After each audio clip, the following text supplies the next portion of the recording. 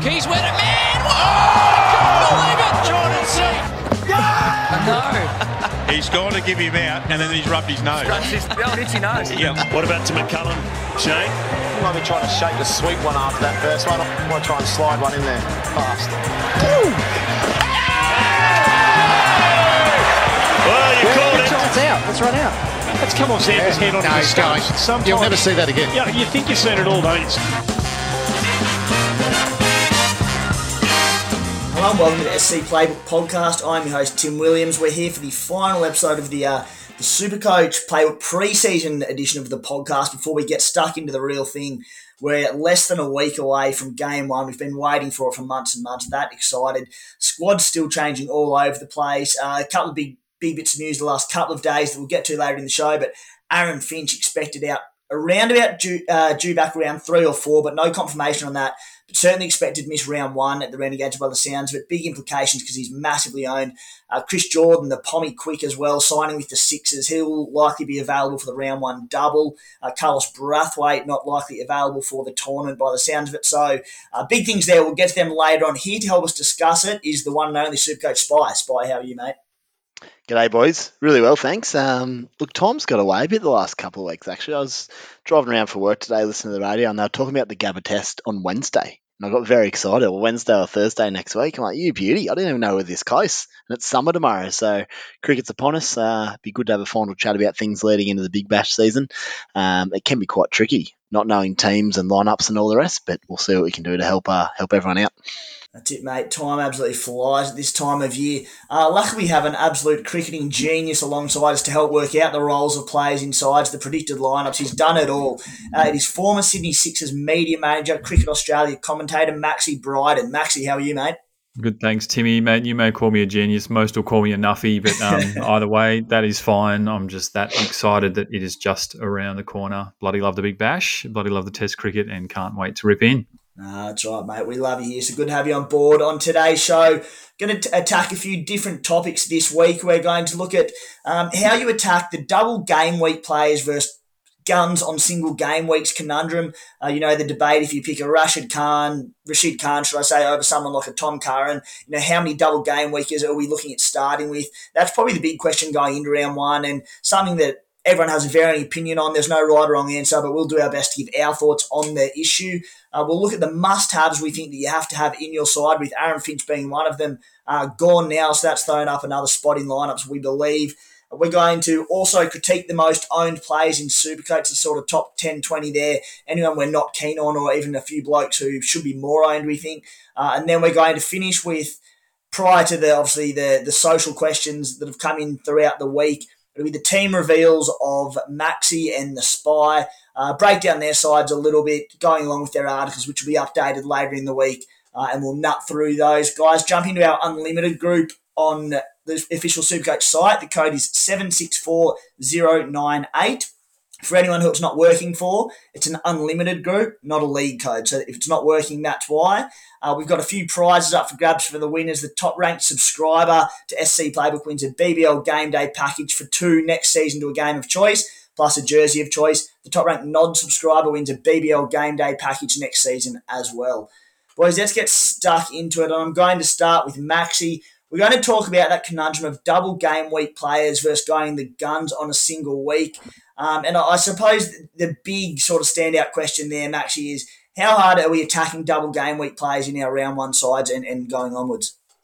Yeah, thanks, Timmy. It's a great question. And I guess the short answer is that you should be going as hard as possible on double game week players. That's really the key when it comes to BBL Supercoach. And what you've really got to consider when you're selecting those guys in your teams is a couple of things. Firstly, the fixtures and who they're matching up against. And is there anything favourable in their fortune happening in that round? The next is the actual draw and what their draw looks like after, particularly keeping in mind, do they have a bye immediately? And then the final thing is, are they actually any good? And, you don't really want to find yourself loading up on a team like the Melbourne Renegades, for example, early doors, who we just don't know about. We don't know what their home ground's like. We don't know what their 11 is going to be like. I think if you talk about a number, and people will always try and come together and land on a really specific number for this, I try to land a double game week at around 6 at a maximum from one team. And that's just knowing that of those 6 people, particularly given that most teams will have the bye immediately after their double, there's 3 guys that you're going to have to pretty much trade straight away after that round to people who have the double the next week. And mate, that's that's looking at round 1 where we've got 2 sides on the double in the Sixers and the Heat. In a tougher week, which I'm sure you'll probably get into before I cut you off, but whereas there's one side on the double being the Strikers, you might have to bring that down to sort of a number of 4, hey? Yeah, exactly right. And I think that, the Sixers are a great team to kind of reflect upon this, because unlike other teams, they're sort of defying the rules. The fantastic thing about the Sixers draw is that round 1, they've got the double, and then they're one of only, I think, 2 teams that don't have a bye throughout the entire BBL season. So you can pick those guys and really safely keep them in your team all season, or until, they've either made cash or you're sort of ready to trade them out. If I have a look at my team for round 1 at the moment, I've actually got 5 Sydney Sixers and 3 Brisbane Heat. And the reason I've loaded it up in that style is that it gives me 8 players on the bye, which is a really, really high number.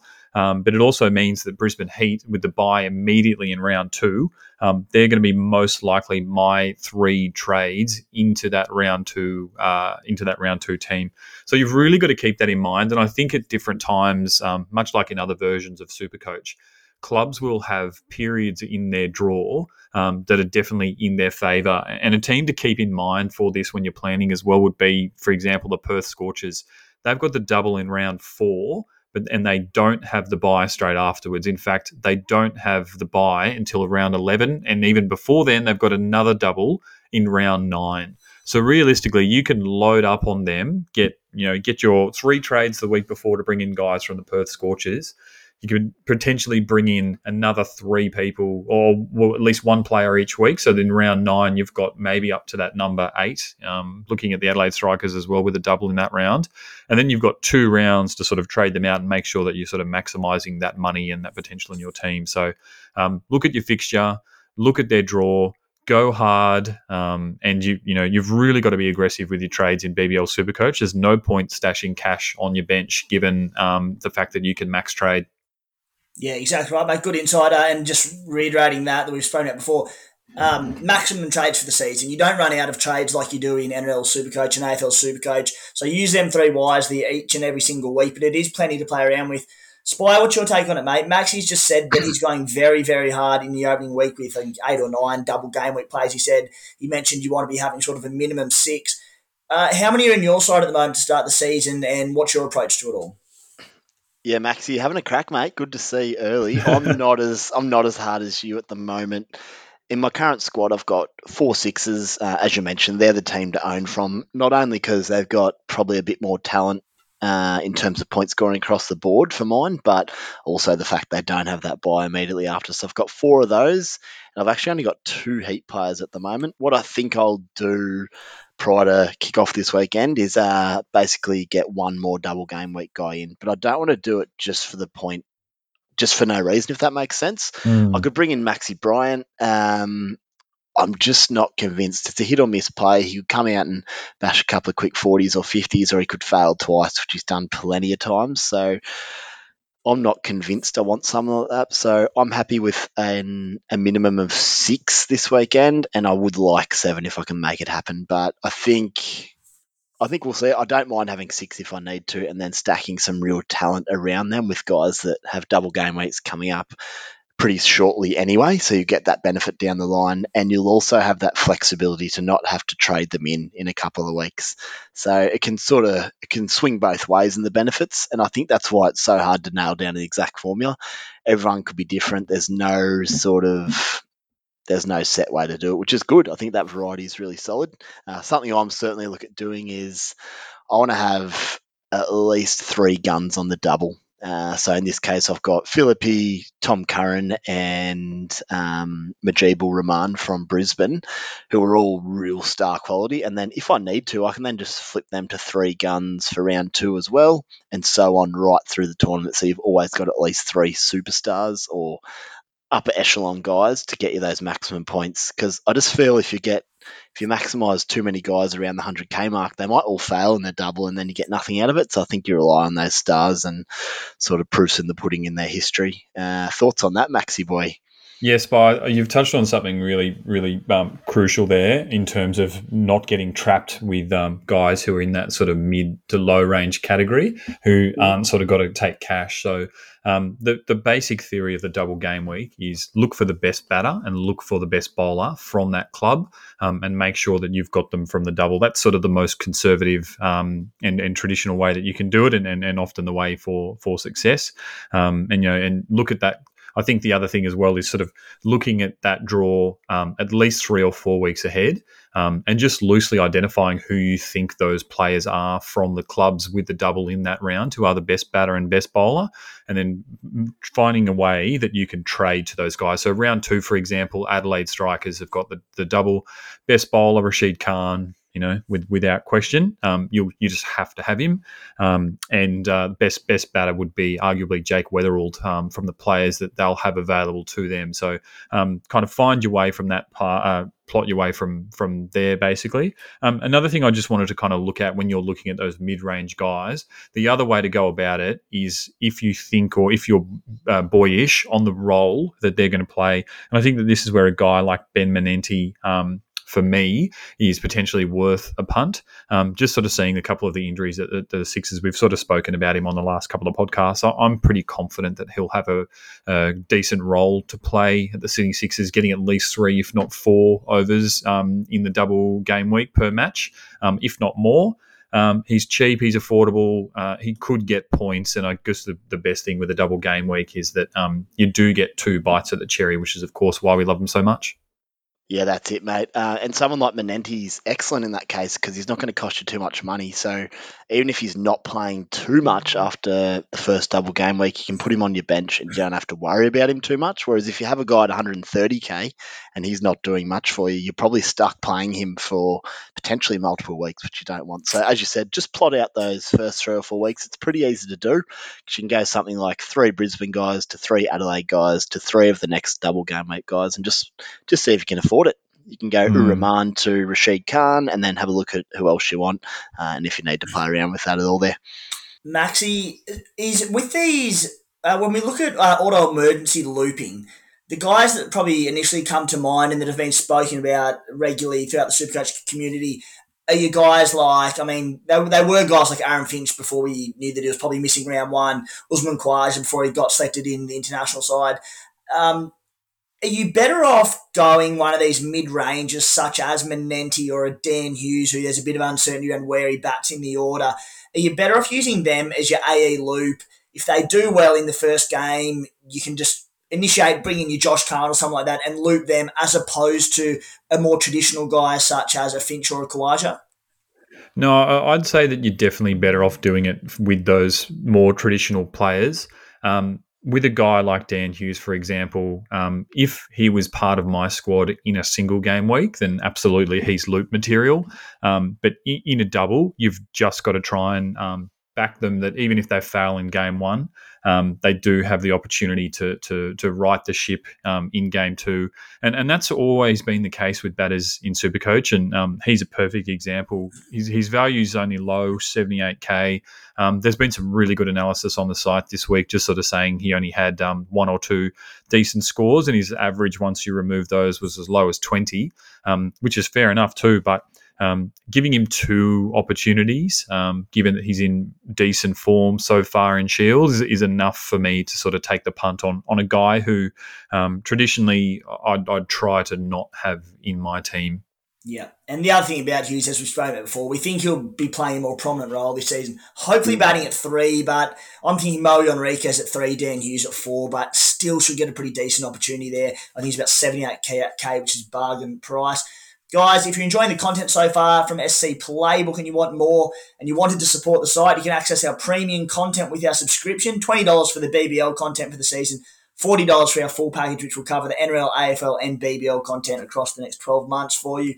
To give you access to plenty of extra articles, the subscriber special podcast, the better prizes, plenty of different things. So check that out if you are interested. Boys, let's move on to our second topic of the show. It might be a short topic, it might be a long topic. We're about to find out. But it's the guys that the genuine must-haves that we think need to be in your side at the start of the season. And must-haves, it's an interesting term because everyone has a different opinion on what a must-have is or what percentage of coaches need to have them to be a must-have or their roles. But I think it'll make life a little bit easier, particularly for the rookie super coaches who might be listening to this podcast a day or two before the game. They don't have time to throw in their teams before they get on the booze or whatever on the weekend. So if we can help them with 3 or 4 players just to lock them into your side and work around that, I think it'll make life a little bit easier.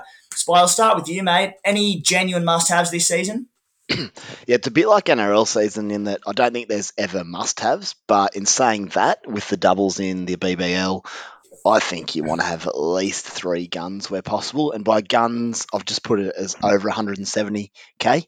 So in this case, I would have Tom Curran, Josh Philippe, who's about 177, and Mujeeb Ur Rahman. If you stick those 3 guys in your side for the first round, surely they're going to give you good points and a good base to work with. So they're my 3. Maxi, I'll get your thoughts on that. And do you agree that them 3 are must-haves, and then elaborate any others that you think are must-haves to start the season? Yeah, I do think there are must-haves. You can be really brave and sort of buck the trend, but a guy like Josh Philippe is already in 60% of teams because not only is he the best keeper bat and potentially best bat in the competition, but just having that double game week, it's very, very, very bold if you're prepared to anti-pod him as well. But I might have a little bit more on that later, speaking cryptically. The only guy that I'd add to that conversation, again, just on that theory, best bat, best bowl, looking at the Brisbane Heat lineup, their best batter is Chris Lynn by the length of the straight. And I originally hadn't considered him in my team because, frankly, he's burned me that many times in the past in BBL Supercoach. But listening to Tom O'Aiken talk so eloquently on the podcast a couple of weeks ago when we did the preview just really made me look his direction. So at the moment, he's who I've got locked in. Realistically, from my starting team of the 11, I want to have as many people in that 11 with double game weeks in the next 3 rounds. That'll really mean that when I'm not only maximising those 3 strikers that'll come into my side next week, there'll be at least a couple more already. So when you're looking at must-haves, the only other person I'd really strongly consider for round 1, if you can make the budget stretch, then you need to get Rashid Khan into your team. I originally didn't have him, but the more I've thought about it, he's got the Renegades. They're absolutely on their hands and knees in terms of batting talent. The sheds are bare.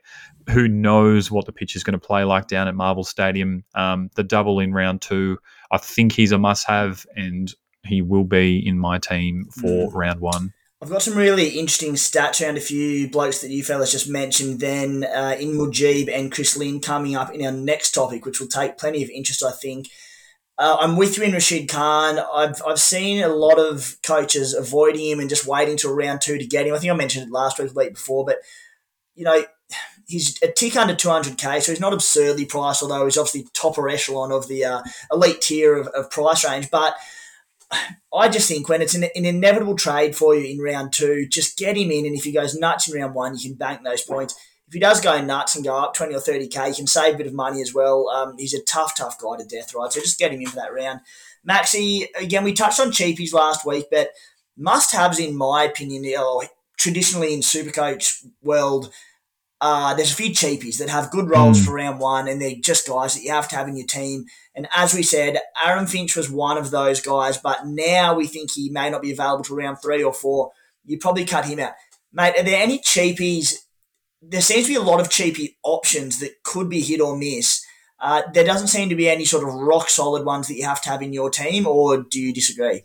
Yeah, look, I think that when you're looking at guys, cheapies, as we said in last week's pod, roll first is what you need. And the two best cheapies to start round one with the best rolls, Matt Gilkes and Harry Nielsen, without a doubt there. Potentially Joel Parris as well if he is fit to play and does get selected.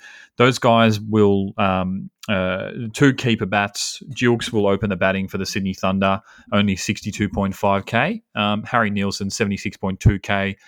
Was a rumour swirling this afternoon that Alex Carey had been given the nod to keep for Australia in the Test series, given that we've seen Josh Inglis jump on a plane with his Scorchers teammates and head back to WA. So that would mean that Nielsen's job security has just become, very, very concrete. So those two, I would say, are really safe guys that you can have in your team. And the only other guy I think who's a decent cheapie to keep an eye on now, not a must-have, but a big watch this week, I guess, on Matt Renshaw, given the form he showed at Adelaide Oval, which will be his home ground for Brisbane in the One Day Cup just past. But Nielsen, Gilkes, I think they've got to be in your team. Spy, Aaron Finch, we touched on him, 52.8% ownership for good reason. I think he might be the second most owned player or thereabouts.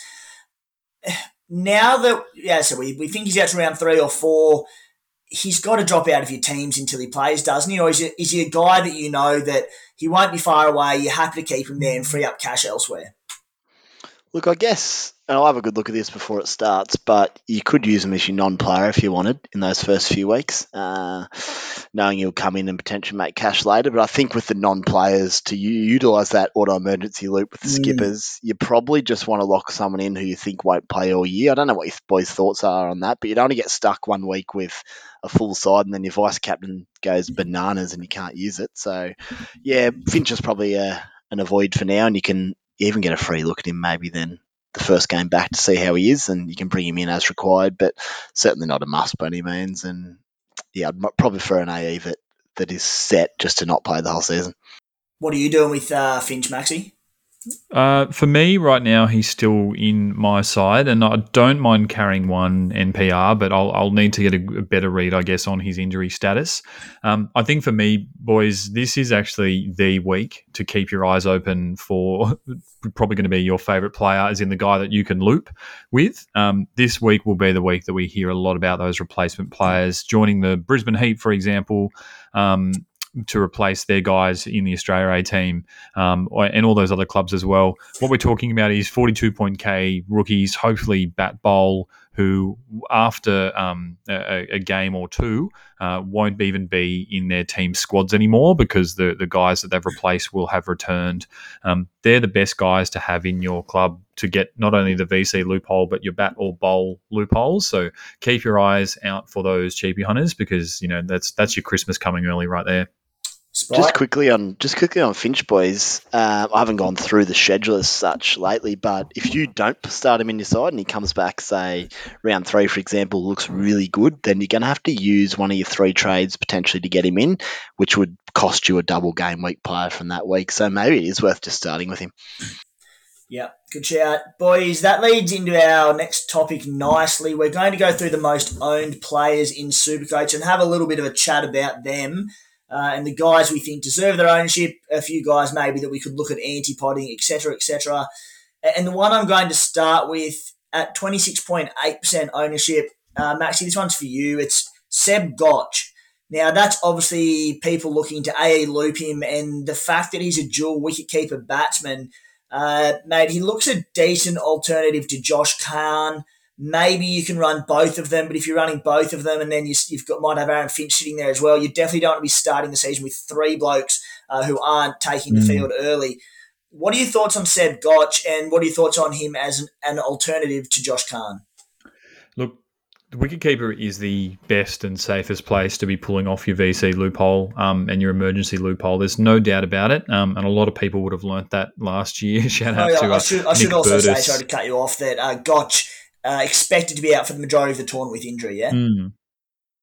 Yep, yeah, absolutely. He's got a dud finger, and I believe he was replaced by Peter Neville, who has also subsequently hurt his finger. So keep your eyes out for the third replacement that they'll Life of a wicketkeeper. Yeah, that they'll announce shortly. But look, keeper's a great spot to loop for VC and emergency loopholes as well. I like to have at least 3 wicket keepers because you can just also then rotate between your reserves in the batting and wicket keeper stakes.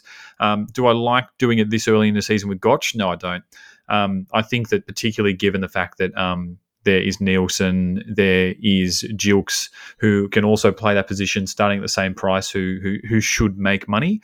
I'd much rather go down that route to start the season for sure. Yeah, fair play. Fellas, I'll rattle off just a few. I'll rattle off a few of the bigger names who are massively owned over sort of 35-40%. And I think it's pretty hard to disagree with any of these guys that I'll name now. But let me know if you think there's an antipod opportunity on any of them. So we've got Philippi at 61%, Maxi at 55%, the big Stoin 46%, Rashid Khan 45%. I've got Josh Khan at 43% for different purposes there. Matty Renshaw's at 41%. We'll get to him in a minute. We'll get to a few others in a minute. Darcy Short, 36%. Spy, mate, it'd be hard to knock any of the names I just mentioned there. Certainly can't knock any of them except that classic thing, you can't afford them all, especially they're all expensive. So in my instance at the moment, I don't have Glenn Maxwell in because I've got Rashid Khan and then I've got some prices, some salary cap, if you will, tied up over in some guns that play the double week. Maxwell will, of course, come in pretty quickly for that, the Melbourne double in, might be round 3 or something from memory. But I mean, you can't have them all, so you've got to probably pick one to avoid unless you're going to stack up and have less double game week, guys. There's Daniel Sams there as well, who's expensive. So, I mean, you can't have them all, can you? So at this stage, no Maxi for me because I've got Rashid there instead. I think you're a lunatic starting without Maxi. I know a lot aren't, but seriously, Maxi, first bloke picked in my side just about. Hey, here's another for you just to put a line through if you've got them in your side at the moment. Well, you don't have to. You do as you please with your Supercoach team, but Mitchy Marsh is very heavily owned still. Matt Renshaw's 41.5%. Ashton Agar, 25%. Brathwaite, who is now believed to be out of the whole tournament, and Inglis, 17%. All of them except for Brathwaite. All in Australia A duties. And none of them are really cheap as such. Matty Renshaw's pretty cheap, but just get them in when they return from Oz A duty. I don't think you need to carry them, even if it is saving your trade later on, Spy. Yeah, look, maybe I am, just back to what you said before, maybe I am a lunatic not having Maxi, in which case big Marcus Stoinis would have to go for me, but I also need to find 35k, so yeah, it's an interesting one. You're not alone, mate. Yeah, there's 44% of coaches that are in the same boat as you. I know here are the interesting ones in the top sort of 20-odd owned players in Supercoach that caught my eye, and I'll throw straight to you, Maxi, because I know he's a guy that you weren't very keen on early in the season, despite the fact he's on the opening round double. It's Jimmy Peirson at 24.2%. That's fairly popular. I mean, keeping for the heat up there, opening round double. Has your opinion changed on him at all? No, absolutely not, and nothing could make a change, to be honest. You just don't pick middle-order batters in this game. So unless there's signs in a practice match that Pearson's going to be opening the batting, that's just a waste of a spot. And obviously we will free up a lot of money, but there's just every chance in the world that he won't have enough time to bat in the game to score runs. So, look elsewhere. Don't pick Jimmy Peirson. Here are two guys that you both named separately as must-haves in the topic before. It's Chris Lynn at just 31.9% and Mujib at 17.6% ownership, which are so low. I thought they'd be so much more, particularly Mujib. Obviously, that 208k price tag is scaring people off. Spy, what are your thoughts on that? It gets me excited as an owner of both of those players that they're, pretty low ownership considering. Yeah, I don't have Lynn as we speak, but I have just checked. He plays at Manuka and Optus Stadium. They're two pretty good batting decks, so that's concerning. Maybe I will have to drop one of my guys like Darcy Short, but I think the beauty of cricket, BBL fantasy this year, there's just so many different ways to do it. I think a lot of the sides are going to be quite different, and that's going to be the beauty of it. But yeah, no Lynn at the moment, and I'm certainly not against him. Again, you just can't have everyone. And look, Maxi, Mujib, we know, has that elite economy rate. He racked up a few more wickets last season, was very good over at the T20 World Cup. I suppose it's the price tag scaring people off him. While I think he's very low ownership, I guess that's the argument in starting without Mujib there. And, mate, Chris Lynn, I see him in a pretty similar, almost identical mould to Philippi there. You're playing with fire by not starting when you're around one side. What are your thoughts on their two ownerships? Yeah, I would have expected Linz to be a tick higher just because not only his ability but also just his popularity in general. You think about the Big Bash, you think Chris Lynn, but obviously people are sort of cluing onto the fact that a guy who only bats is just come with a bit of a risk there. I think that the matchups are good, the grounds are good. His form in grade cricket so far sort of hasn't set the world alight, so sort of a bit of a watch there. Majib is the interesting one for me. I think that people just still don't know a lot about him, but there's a reason he's that expensive, and I think that at his age, he's just only going to continue to get better. And he's basically going to be coming up against two teams in the Sydney Thunder and the Perth Scorchers, who are missing a lot of talent from their top order. There will be no Usman Khawaja, no Ollie Davies, no Mitch Marsh, no Josh Inglis in both of those teams. And there's every chance that he can cause carnage in the double. So I think that not only he should be in your team, but he should be a really, really good shout to put the C on if your VC from the Sixers doesn't do well. Yeah, especially when you see him at 17.6% ownership, you're thinking not only have you've got a pod in your team who's a gun on a double game week, but then you can have a pod captain as well. And you just touched on it there, but another one probably more for sort of rookie super coaches out there or even a few guns who might overlook it. Make sure your vice captain is on a Sixers player who's on the double because they play the first game of the round. The Heat on their double play afterwards. So captain someone there. If your Sixers player goes nuts, you can VC loop them easy and get a free crack at your double captaincy there. A Spy, one of your boys, another one at very low ownership, I thought. Granted, he's not in my team, but James Vince, who you're quite a big fan of. I think he was the second top run scorer. Might have been, second top run scorer last BBL. James Vince, 12.7% opening the bat for the Sixers on their opening round double. What are your thoughts? Yeah, he went mental in the back end of last year. Really found his feet and his confidence as well. I think he might have nearly scored a ton in the final, Maxi. Is couple that of right? 90s, yeah. Semis in the final, he scored 90s. Yeah, he was on fire. And I don't know, I had a quick look at his form in England, which I think was okay. Nothing to worry me off him. But I just think on the back of last year, I'm just going to ride that momentum for the first double game week and see where we land, especially at that price. It is a bit of coin, but it's not overly expensive either. Maxi, another quite polarising one to start the season is Jack Wildermuth at only 12.6%. And polarising, I think, because there's uncertainty over his role. The call-ups to the Australia A teams helped his role substantially. We know what he's capable of on his day in Supercoach and in just general cricket. Nate, there's also a little bit of uncertainty over the Australia A team with borders and COVIDs and all sorts of things. So there's a little bit of hesitancy towards Wildermuth. But, mate, 155K, the handicappers haven't missed him there. Is he a guy you think should be more high ownership? Or let's say we could assure him, which we can't do, of a better role with bat and ball, which could happen in that depleted Heat outfit. What are your thoughts on Wildermuth? I really like him. I think he's a good player, and I think he was pretty hard done by in last year's season to sort of eventually find himself out of the Brisbane Heat's best 11. I think the only worrying thing about him is that his form hasn't been that great.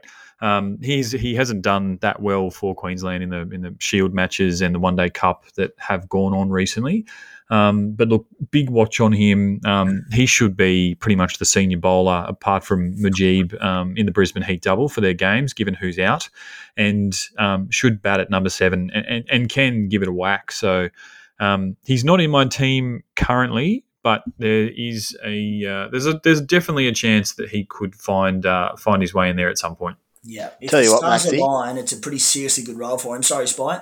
No, you're right. Tell you what, boys, he is, to me, from the little I've seen of him last year, he looks a serious talent. As you say, he's a really good bowler. He's a wicket taker. He can hit a ball a country mile and score fast. But again, it's that question around role. I mean, batting at 7, you want to hope he gets a crack if you're going to put him in. And then the one that scares me off is just lack of form. You want blokes in form. I think that's a super coach must for almost any sport in the world. You want blokes in form. Otherwise, it's potentially going to be no good for you. Guys, if you like a punt, check out topsport.com.au, home of the best same-game multi in the business. It's an absolute belter where the odds actually add up. A rare thing in same-game multis these days across other companies. If you're a big punter that gets barred from bookies, they also look after the big punters as well, so they won't be too worried about them if you dust them up. We'll be previewing their markets throughout the BBL season starting this week. Hopefully we'll do the same there. If you're keen to link up, use the code SCPlaybook, 18 plus only, gamble responsibly. Boys, let's jump into your teams, and we won't go through every single player in it. I've just asked you to both give me 3 interesting additions to your sides. There might be pods, anti-pods, a left field captaincy you're going with for round 1, whatnot. Spy, I'll start with you. Who do you like? And the other thing I want to ask you is, are there any sort of... Actually, you know what? I'll get to that in a minute. Who are the 3 that you like? Well, I don't know if I've actually done 3 because I've got a few topics we're about to get to, but I do have a massive pod play, and I'm going to wait to get a bit more info later in the week. But Aaron Hardy from the Perth Scorchers, 100k, batsman bowler. He scored 96 off about 40 balls last weekend, I think it was, over in WA, and it might have been grade cricket, but we know he's in form and we know he's a good bowler, so I'll have a good look at his form, and as you said, it's all about roll, but he's a massive pod play for me. Just someone out of the box that might get you a bit of a jump start on others. Maxie, you're our man here. Is his role likely to include batting and bowling, or where's he at there? It's a bit of a watch on him, just given that he is recovering from off-season surgery. Damn it! You're right. So, you're actually right to call out his batting because early on in the 4 he came to prevalence because of his bowling, but since he's been injured in the last sort of 12 months, his batting has just gone to another level. He's been tearing up grade cricket over in WA.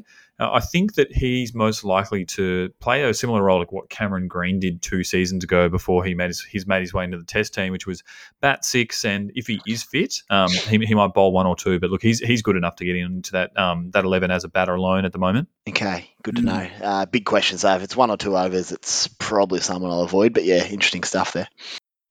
Spy, anyone else there, mate? Yeah, I've got we've sort of already spoken about it, but a couple of antipods would be Chris Lynn. Maxwell at this stage. I don't know how owned Dan Christian is, but I don't have him in at this stage. Just question marks around his role, but we know what he can do. He's given a chance. Just, again, big decisions. I'll do that classic sit-down week leading into it. A few days out, I'll sit down and go through and do a real good planning session to see what I want to go with, and we'll know more after that. But at this stage, they're not in my side. And while I'm here, just want to shout out to Alex Hales because he is a weapon.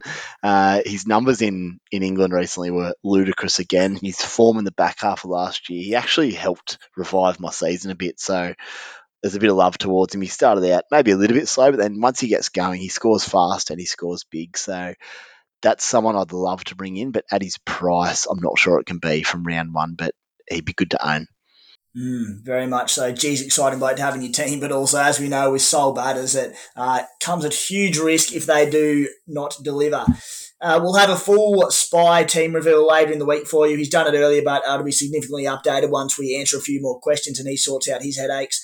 Hey, Maxie, we haven't seen your team yet. It'll also be coming later in the week. Who are the 3 interesting additions that you've got in your side at the moment, and are there any sort of headaches, dilemmas that you're really still struggling with? Yeah, absolutely. Look, the big mover and shaker this week has been Chris Jordan, joining the Sydney Sixers for the double game week. For me, looking at his price, 148k, he's just come straight in for Dan Christian. He's a bowler only, so he doesn't give you that all-rounder flexibility, but he's over 30 grand cheaper and has allowed me to upgrade elsewhere. The other guy I really like at the moment from the Adelaide Strikers is George Garton. Got the double in round 2, so it just gives that extra player that you can load up for in that round. Bat bowl, 125k. It's almost a bit of a bittersweet selection because I think he will bat number 7 for the Adelaide Strikers, but given how weak their batting's likely to be without Head, Carey, and a third international, which they'd sort of declined to sign at this point, there's every chance that he faces a fair amount of balls down at number 7 to add to his left arm quick bowling. So bit of a smoky, don't know a lot about him. Only seen a few clips on YouTube, but I think I'm taking a bit of a punt on him so far. Probably the other guy of interest, my third one, is James Baisley. Everyone would remember him. Just huge, lurch-looking character, 6'8" from up in Brisbane. Bat bowl, 96.5k. Had a bit of a watch on him during the One Day Cup match just past in South Australia. Looked like he'd added a yard of pace, and those from last year would remember that he can certainly hit a long ball. He's one of the beneficiaries of the outs for the Brisbane Heat, should bat number 8 and bowl his 4 overs in their double game week. So going to try and take a punt on him. Could backfire because he's definitely not the type of guy I traditionally like, but at the moment he's in my side. Maxi, George Garden is a really interesting one you've got there. There's always, probably more so batsmen than bowlers, but there's always a little bit of hesitancy to go for Englishmen coming down under sort of the first time. You generally want to get a look at them. You're obviously getting in ahead of that round 2 double, and there's a lot of risk associated with it in the fact that he was good enough to get a start for the Royal Challengers in the most recent IPL. He didn't do much there. He was okay economically, but I think he took 3 wickets in 6 games or something. He didn't bat until 9 there. So you'd really hope when you're taking a gamble, the fact that he may bat down the order a little bit more, in saying that, when you're looking at their side, guys like Siddle and Wes Agar behind him, there's not too much batting ability in their bowling attack that'll line up for round 1. So he shouldn't be too far down, but I do see it as a very interesting choice when we can have a look at him ahead of the double. Yeah, look, you're right, and I think that traditionally English players have struggled to adapt as quickly as we would like. But I think for me, I'll always take a guy who bowls his 4 overs, and I think within this lineup, you'll get that from him. So at a minimum, you're probably looking at 20 or 30 points just with dot balls and economy rate bonus. And if he jags a wicket, then that's even better. But having said that, look, it's not too much more money than his 125k to get yourself to a Siddle or Agar, who are both in the 140ks. But just given that he's bat bowl, I really like that. It just gives my team a bit more flexibility when I'm thinking about trades in the future. And look, at his low ownership, for me, it's a punt I'm ready to take for now. I like it, mate. And I mean, it's good. There's a fair few unique players we're seeing in Supercoach sides, and a fair bit of teams are looking pretty different, which is always exciting, despite the fact that there are 2 sides on the double to start the season. But anyway, exciting going ahead anyway. Boys, let's get into a few questions before we wrap it up. As I said, we will have the boys' sides, team reveals on the site later on in the week. If we don't get to your questions now, or other questions crop up later in the week, for our subscribers, we've got the subscriber special podcast. We'll record that probably Thursday or Friday, so make sure you get them in there. I think it's the story with Adam Zampa on it on the website. That'll be up there all week, so get them in there, and 1 or 2 of us will jump onto that subscriber special podcast and answer those for you, and we get a bit more of an idea throughout the week ahead of round 1. And the first one is from BBL Legends Facebook group, absolute cracking group, great spot for Supercoach to come together and have a little bit of a chat about all things Supercoach BBL. The question is the Strikers have the round 2 double game. How many would you want to start in your round 1 side to get ahead? How many have you got in yours at the moment, Maxi? Right now, I've got 3. Actually, no, 4, but that includes Harry Nielsen as an emergency on my bench, and Renshaw, who I'm toying with leaving in the side as a bowl bat for flexibility. Even though I know he won't be available until probably round 4 at the earliest. I think for me, you've just got to really make sure that you've got bench cover. Garton and Rashid Khan are my other 2. So it's really, really good that I've got them. I will look to bring in at least Jake Weatherald and probably a Siddle or Wes Agar next round as well to take that number even higher. But for me, I'm just really keen to just get a vibe from them in the first game and just see if they're any good. Because, it's one thing to bring in lots of people on a double game week, but it's not that much fun if they're a crap team and they're not going to score any points for you. So as a total number, I think that I will probably be playing 5 or 6 in the round 2 double game week. Mate, I'm playing the devil's advocate here a little bit with you looking to start Renshaw, but we sort of did in the Marsh Cup, which, I mean, it's only going to translate somewhat to his test credentials, but we know Australia are after a number 5 bat at the moment. We've seen a few blokes put their hand up, particularly Chubby Head in recent weeks. Let's say he comes out in the Australia A game, Renshaw, and belts a ton or 150 or something. Is there a chance that he gets called up to hang around at the Australian squad and all of a sudden you're stuck with this bloke who's not playing until around 6 or 7? Am I being a little bit too critical, or what are your thoughts? No, absolutely. Look, it's a really genuine risk, but I think the only thing in his favour within that scenario is just being a bat bowl just gives it that little bit more flexibility. I'll have at least 3 bat bowls up in my batters that I can rotate with him around potentially, as well as having a couple of other keepers. So I will have flexibility on the bench to cover that possible scenario. And look, having said this, he doesn't have the greatest role in Supercoach. You'd expect when he is available for Adelaide, he's probably going to bat around that number 4. And I don't think it's realistic to expect that he'll bowl more than 1 over a game, if that at all. But for his price and sort of showing a bit of form, a couple of years ago he was a genuinely decent Supercoach player for the Brisbane Heat. So I'm just banking on the fact that he seems a much happier player than the guy last year who was, I think, left out the Queensland side at times. So if he can make me 30k, score a few points, you don't have to play him every week, but he's a decent enough bench option.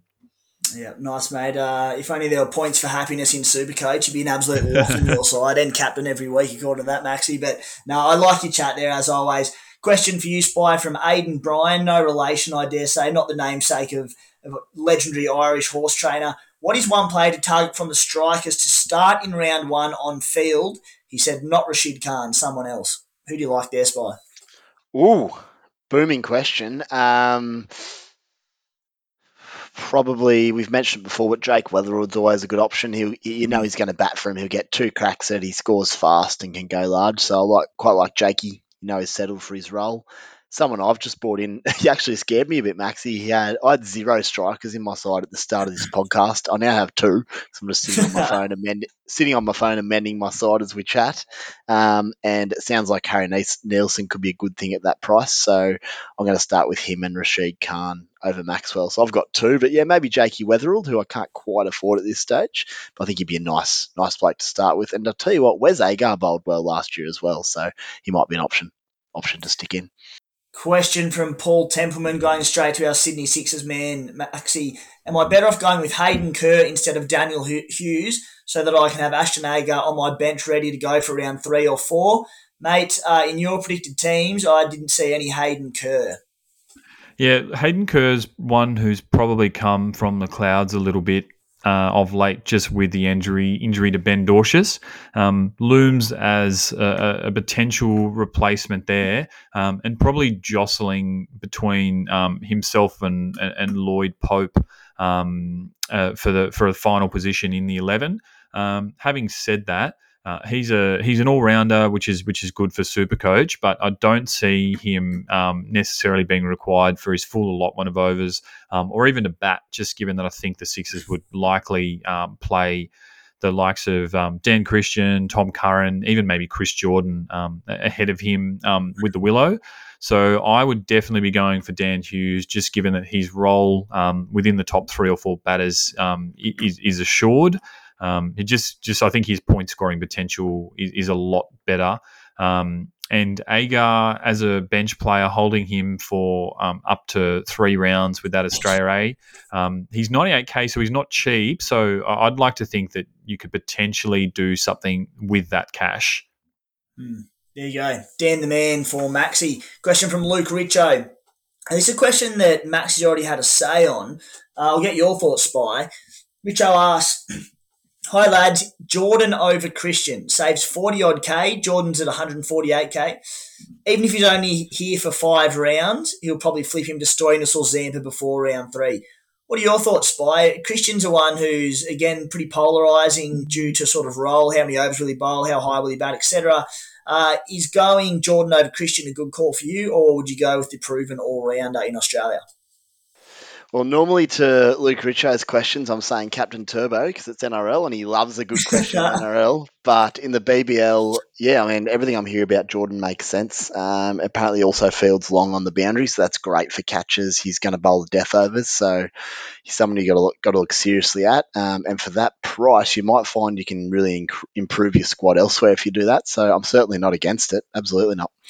Lucky last question, and I'll get both your thoughts on this because, again, Maxi's got a couple of them in his side. I currently have none of them. From Steve Soden. Please rate in order of buyers. Jordan from the Sixers, Garton and Kelly from the Scorchers as pod starting options. Maxi? Yeah, it's a good question. I like Jordan. I'm pretty big on him, just given he's got the double game week, and he is a proven player. I think in this form of the game, and it was already sort of come out that he'll likely take on the death bowling role shared in tandem with Tom Curran, which we know is a role that we like. Garton's the big unknown, but potentially worth the risk. Matt Kelly is a guy that I'm actually very big on, and is certainly a pod at 1% ownership worth considering. And that's for two reasons. Firstly, I think he's got pretty good job security over there in Perth, 101k.